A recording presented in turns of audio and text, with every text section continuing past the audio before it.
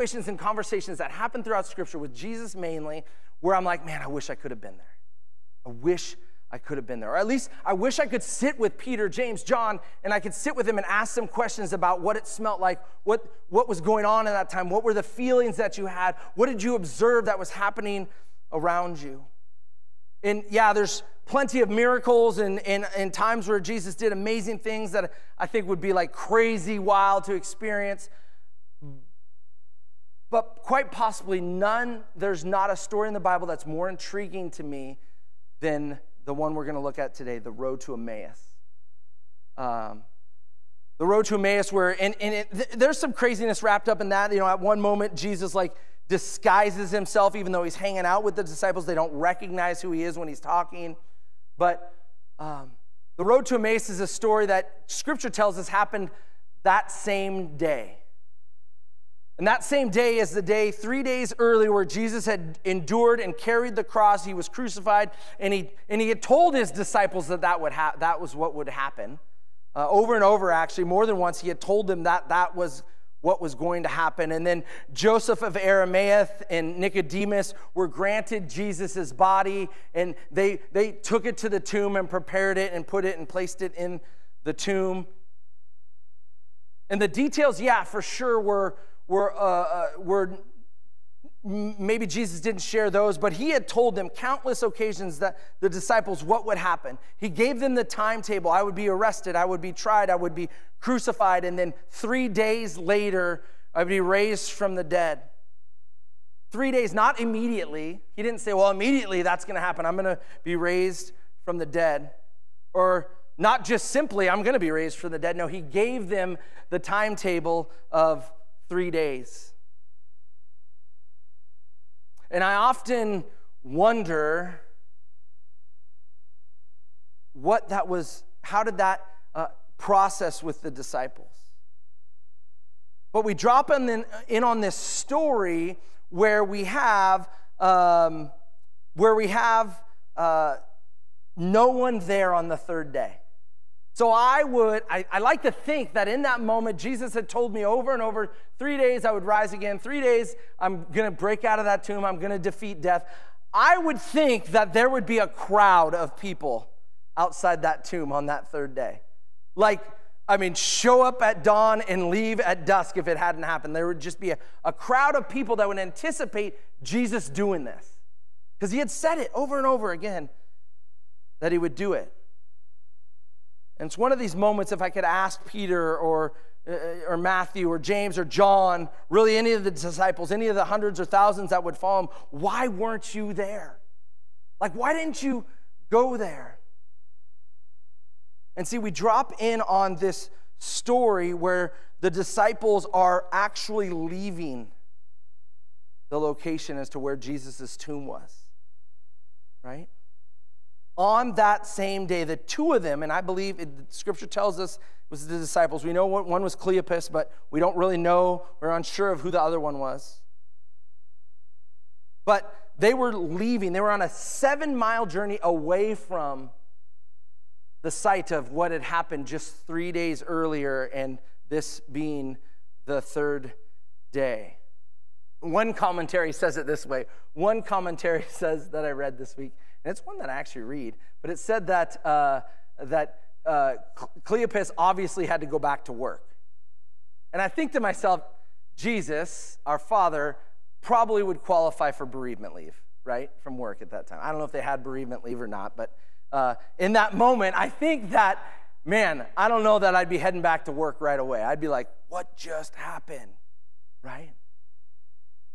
I think back to my days at Costco, and there were more. I worked morning shift at Costco, so like 3, 4 in the morning on into the afternoon. There were times that I called in sick to work because I wanted to go have cinnamon rolls that had just risen from Malt Beat Cafe, right? Like down south. Like I was like, man, I'm out. Like cinnamon rolls call my name, right? And so to have Jesus not only have died, said he was going to rise again on that third day, then to just head back to work. I don't know. It's kind of hard for me to comprehend. But we're going to pick up on the story where this happened.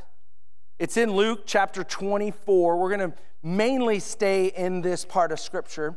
But I want to encourage you, man, if you have your Bible, if you have your phone, you can open it up. You can read along with me. Or a lot of the scriptures will be up here. But this won't be. I'm going to just read through what is this account. It says, that very day, ESV says the same day, NIV says that, two of them were going to the village named Emmaus, about 7 miles from Jerusalem. They were talking with each other about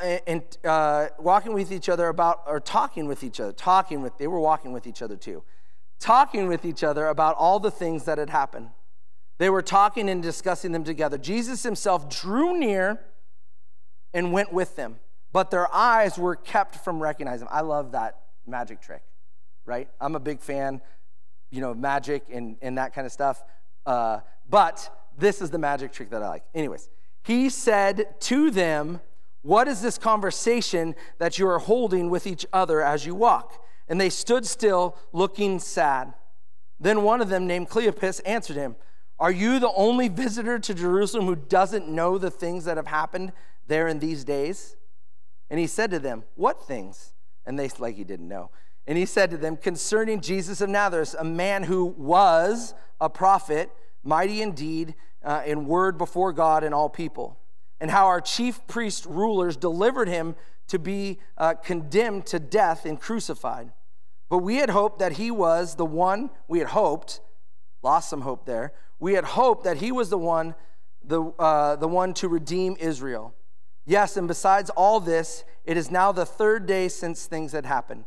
Moreover, some women from our company amazed us. They were at the tomb early in the morning, and they went and did not find his body.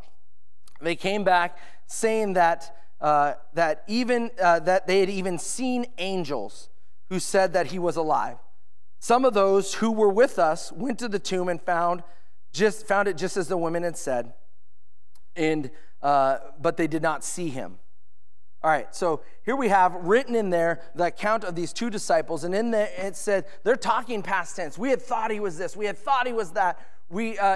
His body wasn't there anymore, and it said in there that they were sad, and so they were mildly defeated as to what had happened. Maybe even thinking to themselves that they didn't even, even though they were told, they weren't comprehending what was going on. They were defeated. Hope was lost. They didn't have the understanding of what Jesus had told them what would happen and why it would happen. And here's the deal, that everything in this moment pointed to what Jesus had said was going to happen, to him, to his glory. All this happened for his glory. And the disciples in this moment hadn't really comprehended that yet. They didn't understand it. In verse 25, it said, he said to them, "O foolish ones, and slow of heart to believe all the prophets have spoken. Was it not necessary," this is Jesus saying this, "was it not necessary that Christ would suffer these things and enter into his glory?" It was all a part of God's glory, of Jesus' glory, of what was to happen. And I'm struck by, I don't know if the lack of confidence is the right word or the assurance, but church, that the disciples had in that moment, but it all pointed and brought about God's glory to this point. And this is the moment that I wish I was there. I wish I was there for this. It says this in verse 27, "In beginning with Moses and all the prophets, he interpreted to them in all of the scriptures and all the things concerning himself." So on that walk, however far into the walk that they were, Jesus put on the ultimate of Bible studies. The ultimate of Jesus studies, because they weren't actually opening their Bible. They were talking scripture, it says there. But he put on what would be the ultimate Bible study. And I would have loved to just sit in and soak in from Moses throughout all the prophets and the understanding that Jesus in that moment, and I don't even know, if it might have even been like a USB download. Like, I can't imagine he covered it all. But Scripture said it did. Right?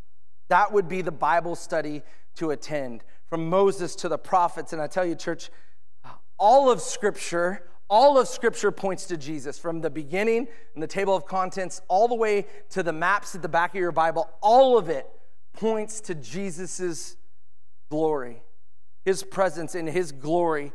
And in that time with these two disciples, Jesus, yes, it says from Moses to, they only had Old Testament, so Moses to the prophets of the Old Testament. But I've read it all, but I kind of skimmed over all to see all that was covered. And all that is Christ is in that section of Scripture, as well as to go into the New Testament as well. And I think it would have been something like this. I think Jesus would have said, I was the bush leading Moses. I was the blood that was passed over on that first Passover. I parted the seas. I am the temple in which we would meet at in the Old Testament times. And at night I was the cloud, and in fire by day I would lead you, my people, out. He would say, in Leviticus, I established myself as the holy and set apart to be holy. In Numbers, I displayed victory, a victory that you now have in me. In Deuteronomy, I am love, first love of the past, love displayed now, and love for your future. In Joshua, I was a trustworthy promise that was to come. In Judges, he was the continued clarity and the call of all nations to their neighbors. In Ruth, he was the light in the darkest of times, the Redeemer. In 1 and 2 Samuel, he says, my promises will endure forever, and it is for all of mankind, and I was the one that would face all of your giants. In Kings, I am the constant to be first above all else. All forgiveness and restoration is in me. In Nehemiah, I establish myself as the rebuilder. In Psalms, he establishes himself proven to hear our cries to him. I am the rock, a fortress, a redeemer, King of kings, the strength and the shield. In Ecclesiastes, although life is a vapor or a mist, we studied Ecclesiastes a few years ago, life is temporary. He says, I am the everlasting. In the Song of Solomon, he says, I am your lover. In Isaiah, we often quote it at Christmas, I am a wonderful counselor, Prince of Peace, mighty God, everlasting Father. In Jeremiah, I am a comfort and a way forward in the times of the decline and hardship in your life. Amen to that. He was the fourth in the fire. He is a river of justice. In Hosea, he was the faithful husband to an unfaithful bride. The promise concerning him of the Old Testament, we know the stories that Jesus not only came, but he also came, died, and was resurrected and defeated death. And so we know, even moving forward into the New Testament, he is the King of the Jews, the Savior of the world, born a baby, full of the flesh of man, but also complete in the deity of God. He is the Spirit given to us, the word given by flesh to us. He is all wisdom and power. He is the bridge between us and the Father. He is the Redeemer who has lived. He is, who was, is, and is to come. He is all powerful, all knowing, ever present. He is the anointed one. Scripture tells us he's the cornerstone, and he is all glory and honor and power in all things. Amen. I heard that. He is the beginning and the end, the Alpha and the Omega in Revelations. He is the image of God in all of his glory. See, it has, or it was, or it will always be about God's glory. Scripture points back to Jesus in all of his glory. And the very essence of this series that we've been looking at, Motivated by Glory, is the essence of everything pointing back to Jesus and his glory in our lives. Everything points to his glory. And so I ask you, I love being challenged by asking you a question. I asked you the question this morning, does your life do the same? Does your life do the same that is written all throughout Scripture and bringing glory to Christ? Does your life point to Christ in his glory? I think of it this way. When you walk around in life, with your own theme song going on, your own soundtrack in your head. How many of you got a soundtrack playing in your head all the time? Just me and Jarrett? Oh, we got it, you know? I mean, I got a soundtrack. I'm like, this is my soundtrack, right? And so I've got it playing on my head, but how often in life are we playing through our soundtrack, strolling through our life, and we become the center of everything? We become everything that everything revolves around us, around me. Every influence and impact is about development of myself. We can fall into that track and not even realize we're there. And in doing that, we have a second story that is written all throughout Scripture as well. Not only God's glory, but there's a second story written throughout Scripture, and that is God's creation. How in the beginning God created light and dark, and he created heavens and earth and the land and the water and the dirt. And then God made his greatest creation. He created you and me. He created man. And in doing that, mind you, he created us in his image. God then handed the reins, so to speak, over to us. And I mean that by saying he allowed us to have the choice as to what we would do with our own lives. The choice of what we would put at the center of the equation. Right? And then see Genesis in the garden, and Moses as his people in the desert, and the cycle of Old Testament. They did evil in the eyes of the Lord, and then the Lord redeemed, like over and over, David in his life, the Pharisees and the Sadducees, and even the disciples that we looked at in Peter. And we even do it with the Bible, when we look at these characters and think, I want to be like David, or I want to be like Daniel or Noah, or these characters that we talk about. We are not the main character of the story. None of us.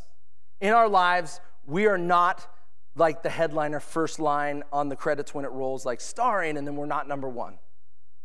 We are not meant to be the main character in our life. We are a secondary role to the glory of God in our lives, period. That is what we are designed to do. And I heard it this way. I'm going to steal this analogy because there's nothing new. The Bible tells us there's nothing new. But the idea of sin, S-I-N, is when we put the middle letter I. Oh, it just showed up small there. I made it really big. Maybe online it's really big. But the I in the middle, when that's us, like that's the core of sin. It's me. It's when I make it about me, I is in the middle. And when I make it about myself, that's when sin creeps in. And quite frankly, our stages in life are meant this way, right? We were blessed to have a baby come and hang out with us last night at our house. But when babies come out, we talked about this at men's group. When babies come out of the womb, what's the center of their focus? Themselves. Like they cry when they're hungry, they cry when their diaper's poopy.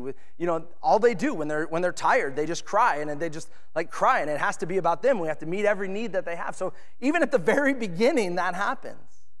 And then you get into younger children, and they think the world revolves around them and what they want and they desire, and usually that's centered around like Minecraft or like, tablet time or whatever it may be, but it's all about them. And then you have teens who tend to test the boundaries of what is their life and their sky and the color of their sky and their world and how easy it is.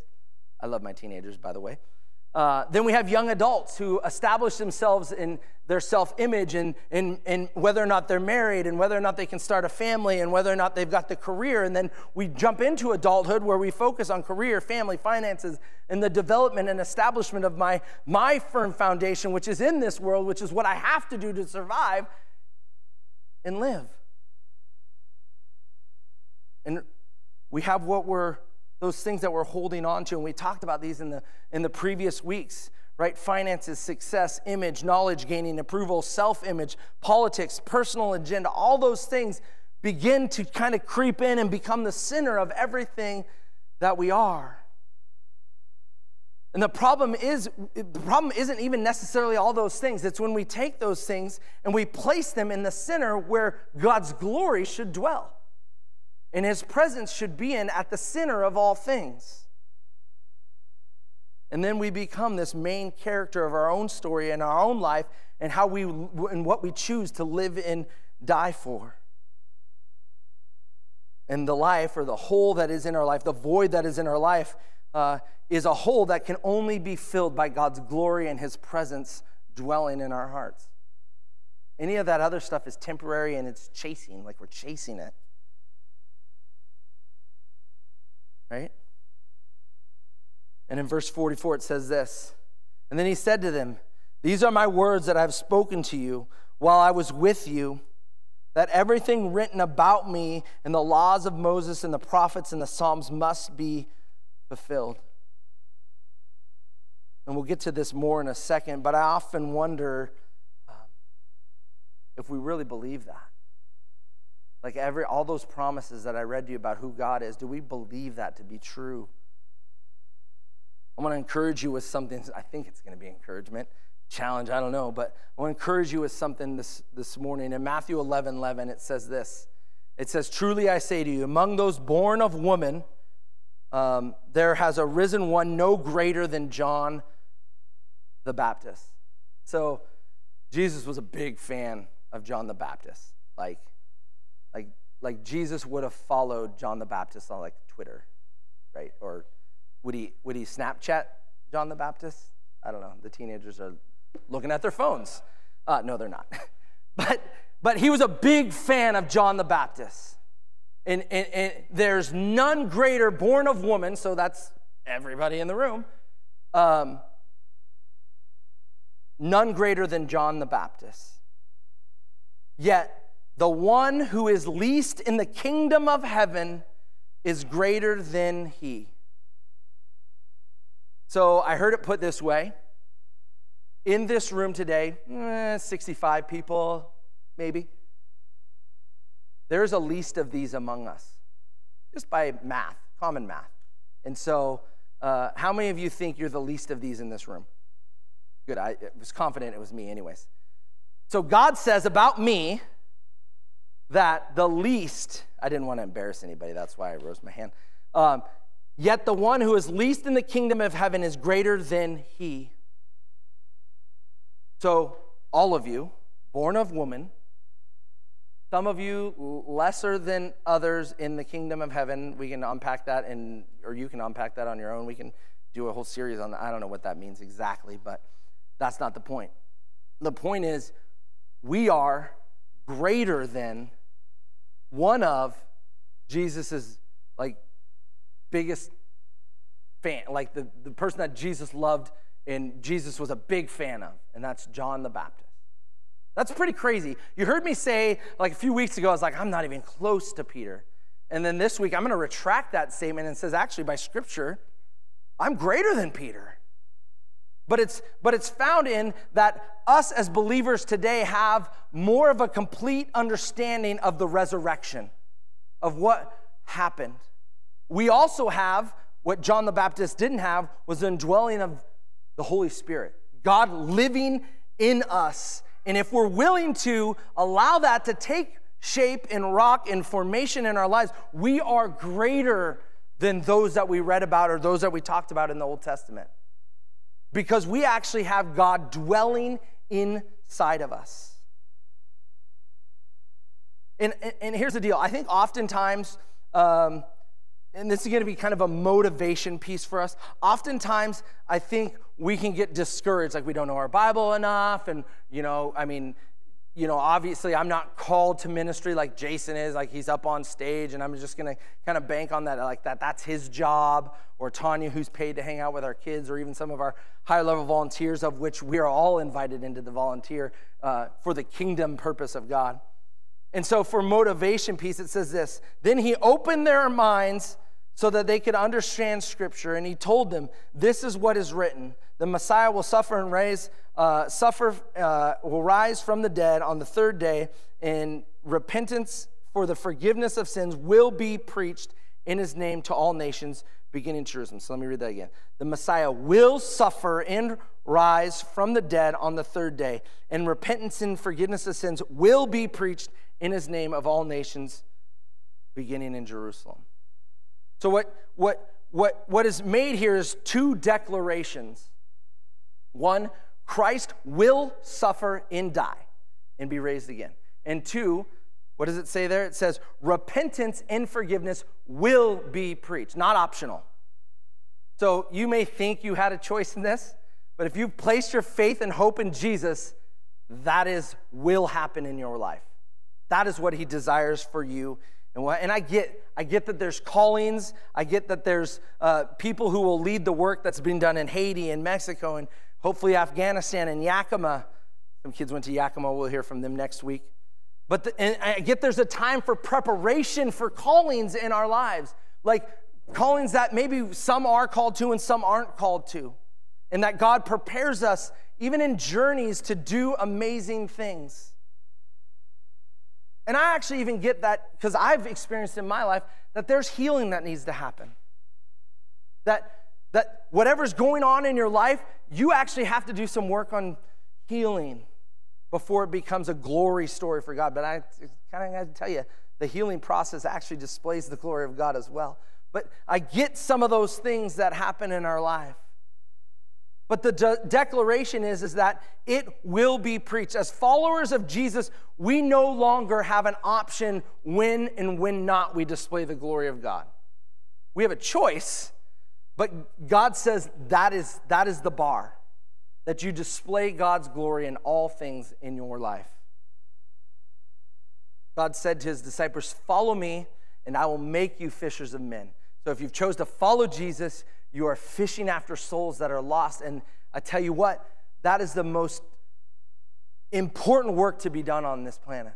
More important than whatever, AAU tournaments or hanging out with friends or going out on Friday night or movie nights on the lawn. Like glory of God and displaying his glory in all things. Fishing for the lost souls in life.